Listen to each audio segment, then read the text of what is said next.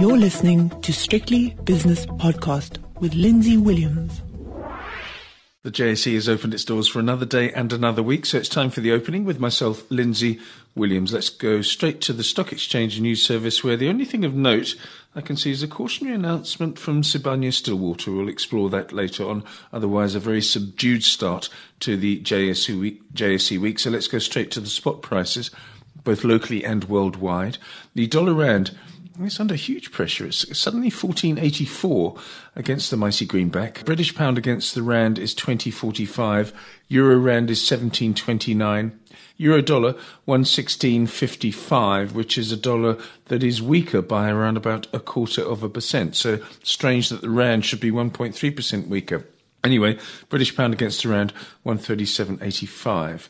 The gold price is currently $17.99, which is obviously below the big figure of 18, but on the other hand, still up $3.50 since Friday.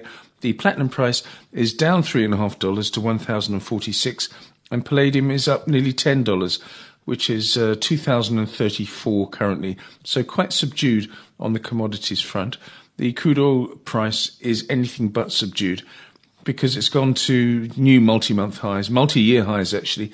Brent crude oil is $86.25 per barrel, which is up 0.8%. Also up 0.8% is West Texas, the US brand, $84.45 per barrel. And natural gas has also had a bit of a surge after coming off with Putin comments last week.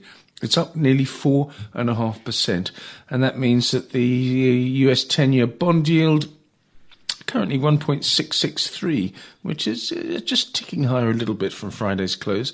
The South African 10-year bond yield, that's not good. It's 9.60%, in line with the weaker rand. And commodity prices in general, the CRB index is just bubbling under the 7-year high. It's currently 252.63 to be precise. Bitcoin, all over the place as usual, was just flirting with going below 60,000 over the weekend. Now close to 63,000, which is up 3.25%. Let's have a look at some of the movers on the JSE now. In early dealings on the JSE, Sasol is up 2.7% for obvious reasons. The double whammy for Sasol with a weaker rand and stronger oil and chemical prices. Glencore up nearly 2%. BHP Group up nearly 2%. Sirius is a 1.7% winner, and ABSA Group coming in from the bank side up 1.6%. On the downside, Goldfields has lost 2.25%. RCL, the food company, down nearly 2%. Naspers down 1.25%. Harmony down 1.1%, and DRD Gold is down nearly 1%. The two major indexes that we look at in the morning, namely the All-Share. The All-Share is up 0.4% to 67,314, and the All-Share Top 40 Index is 60,792, which is up 0.4%. I'll be back later on with Shapiro World with David Shapiro, and also the 5 o'clock shadow with Nick Kunze. See you then. The views and opinions expressed in these podcasts are those of Lindsay Williams and various contributors, and do not reflect the policy, position, or opinion of any other agency, organisation, employer, or company associated with strictlybusinesspodcast.com.